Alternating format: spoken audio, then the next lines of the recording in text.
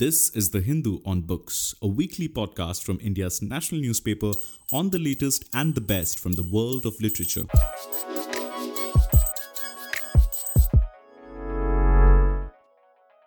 Hello and welcome to the On Books podcast. I'm Divya Gandhi, your host for today, and I have with me the author, artist, and photographer Arati Kumar-Rao, who's out with her new book, Marginlands. Marginlands documents her travels across some of the remotest landscapes in the country. Over the last decade, Arti has taken personal loans and exhausted her savings to visit corners of the subcontinent that journalism leaves largely unexplored: the Sundarbans mangroves, the Thar desert, Goa's tide pools. And she has come to know intimately the tumultuous lives the people of these landscapes lead. Welcome to the podcast and thank you for joining us. Thanks for having me, Divya and the Hindu. Arti, how do you choose the varied landscapes you decide to explore? The way my whole journey started, of course, was that I was in a cafe with S. Vishwanath, who is Zen Rain Man, and he mentioned to me when he heard that I wanted to work on freshwater issues. He said, you should go to the desert and meet a man called Chattar Singh. And I thought it was an odd way to start a series, and I wanted to work deeply on freshwater. So I thought it was an odd way to start working on freshwater by starting in the desert. But nevertheless, I knew he knew better. So I went there. And there, I think, began this very long journey about that's basically exploration of freshwater and how it connects to various themes. But then one thing leads to another, and it's all interconnected. And I just follow the stories based on these threads that I pick up and these interconnecting, issues. Excellent.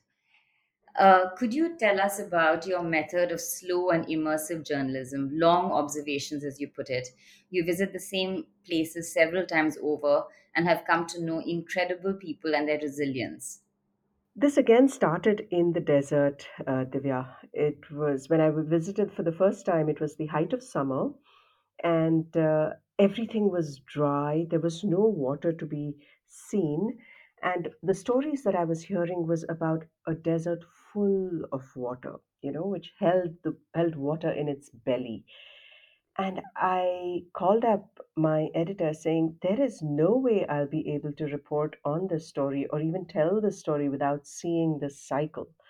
The cycle, the rhythm of life in the desert, how people adapt, how the landscape adapts to changing, to everything that changes when the rains come.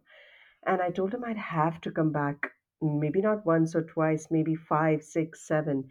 I ended up going back 9 times in a year just to be able to understand how people and how the land adapts to things that happen.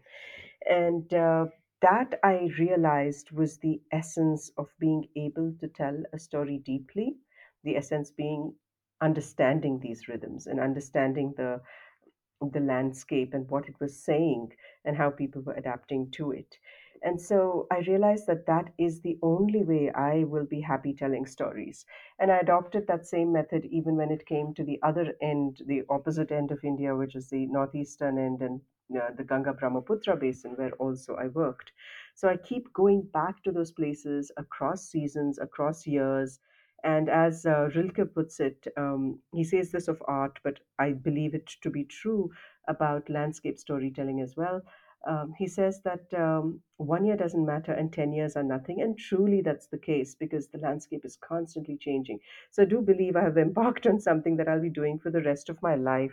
And so and that's the only way I know to do it. So, how do you respond to the changes, both good and bad, that you've observed in these landscapes over the decade?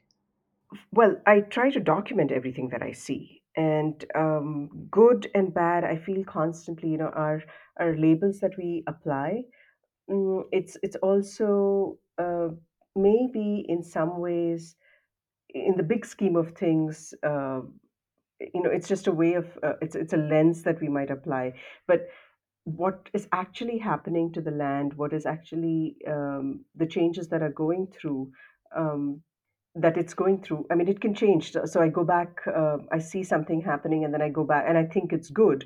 But then I go back in another season, and I'm thinking, oh my God, no, because there was something that was an unintended consequence of something that happened, which I thought was good. So various things, right? I mean, it's hard. First of all, well, there's two ways to look at it. One is that it is incredibly rich in terms of storytelling. You go back and you see the changes, and you're able to document it, especially when you document it over time. You're able to look at it from a 30,000-foot view, and be able to glean certain understandings. You go back in history, and you're able to then understand how you got here based on what happened in history.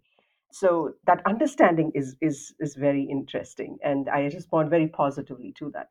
But oftentimes, what we do to the land is quite debilitating, and it diminishes the resilience of the people who live on it and of the biodiversity that depends on it. And that hurts. It hurts so much so that I also know that I'm able to leave. I'm able to come back to my life in Bangalore, and that privilege of mine bears down pretty heavily on me. So it's a mental battle as well, when I see the changes and I see the tough situations that people are living in, and the fact that their options to up and leave are hard, very hard, and they have to make very tough decisions if that's what they want to do.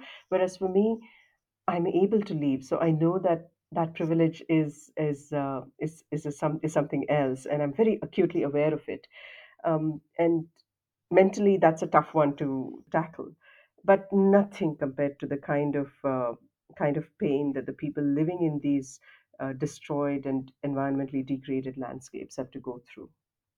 You've said that you've always been drawn to the imagery in the storytelling of Tagore and Satyajit Ray. How does it reflect in your work? I hope it reflects in my work. I cannot say that it reflects in my work. I really hope it does. If it does, then I'll be thrilled and over the moon. Um, I can only say that Rabindranath Tagore has had a very deep influence on me. I read his books. I think when I was in maybe eighth grade, I was 11, 12, 13 years old when I started reading Tagore. And his stories conjured up. I read it in English. I can only imagine what it must be like to read it in Bengali. Um, but even in English, his stories conjured up such vivid imagery that it was almost like I felt I was in those landscapes. And when I started visiting Bengal, I realized, oh my God, this has just come alive for me. Those stories came alive for me. And same with Satyajit Ray, especially Pater Panchali. And I was, I'm just very drawn to that kind of imagery. And then I came upon Satyajit Ray's sketchbooks, and I was just blown away. Right, everything about those sketchbooks also spoke to me. And I have no idea, but I think those influences, maybe subconsciously somewhere, they have influenced the way I see or the way I tell stories. I would like to think that they have, because I immensely admire these two people. And I think the reader and the viewer will have to tell me if there are certain echoes of their work, and if I have truly kind of imbibed the essence of their storytelling, which I think is the pinnacle of storytelling. Super. You worry that we may be fast losing our rich landscape lexicon, such as the 40 names for clouds that people of the Thar have. Tell us what inspired your glossary of local words. This is what I mean. This is, again, it's a hat tip to slow storytelling. And I spent a lot of time with Chatar Singh, okay? And this was not during the 1 year that I was with him, going back repeatedly. This was another time when I just went back because I wanted to spend time with him. We're sitting in this angan drinking chai, endless cups of chai, because that's where the conversation happens.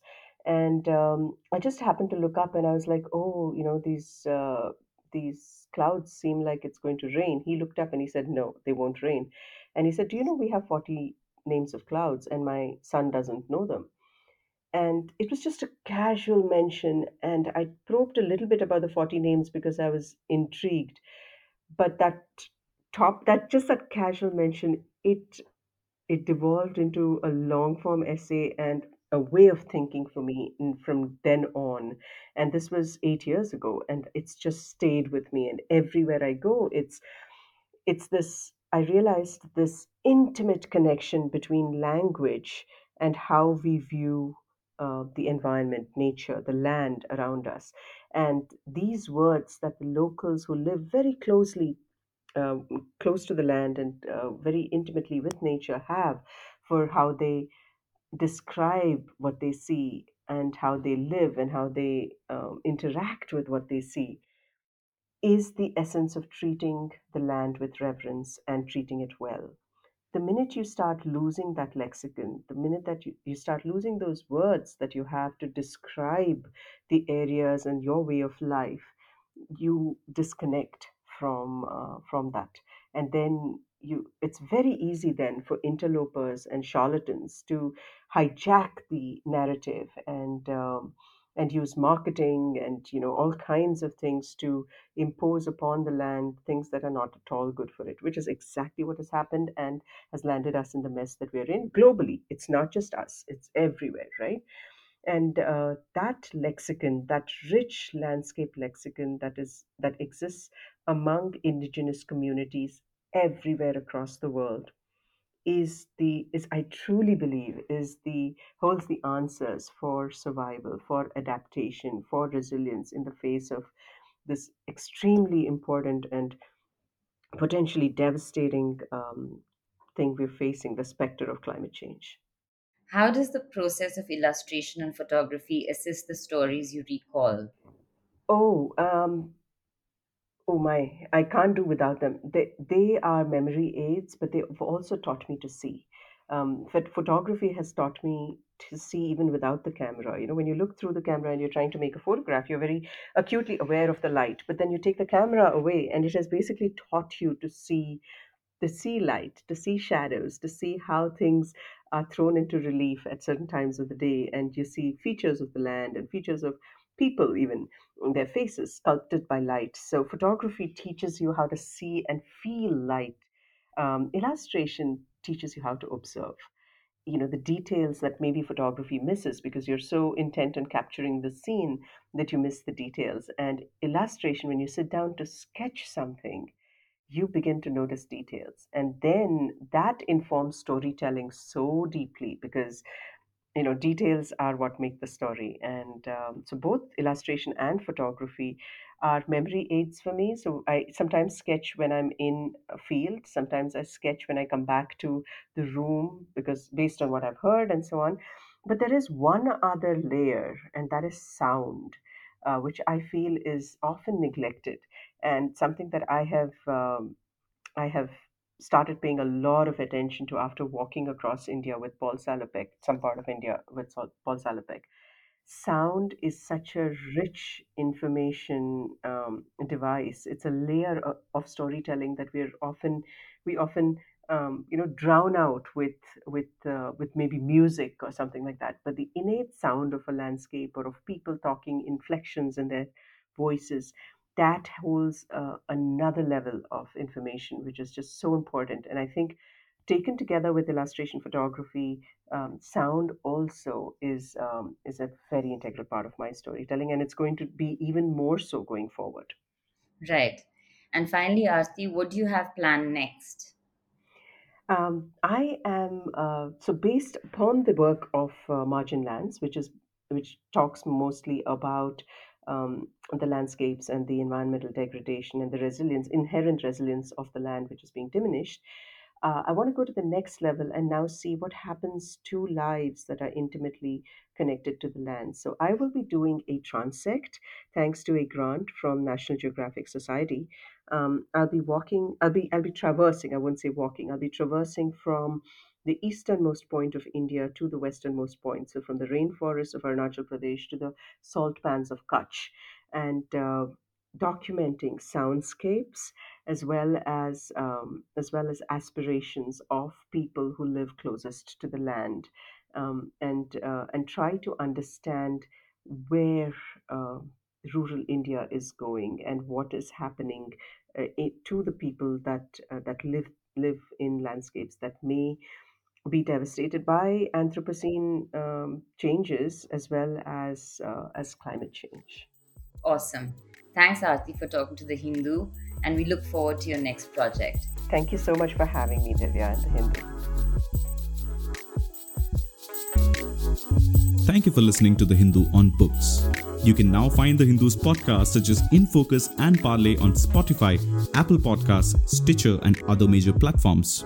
Write to us with comments and feedback at socmed4, SOCMED4, @thehindu.co.in.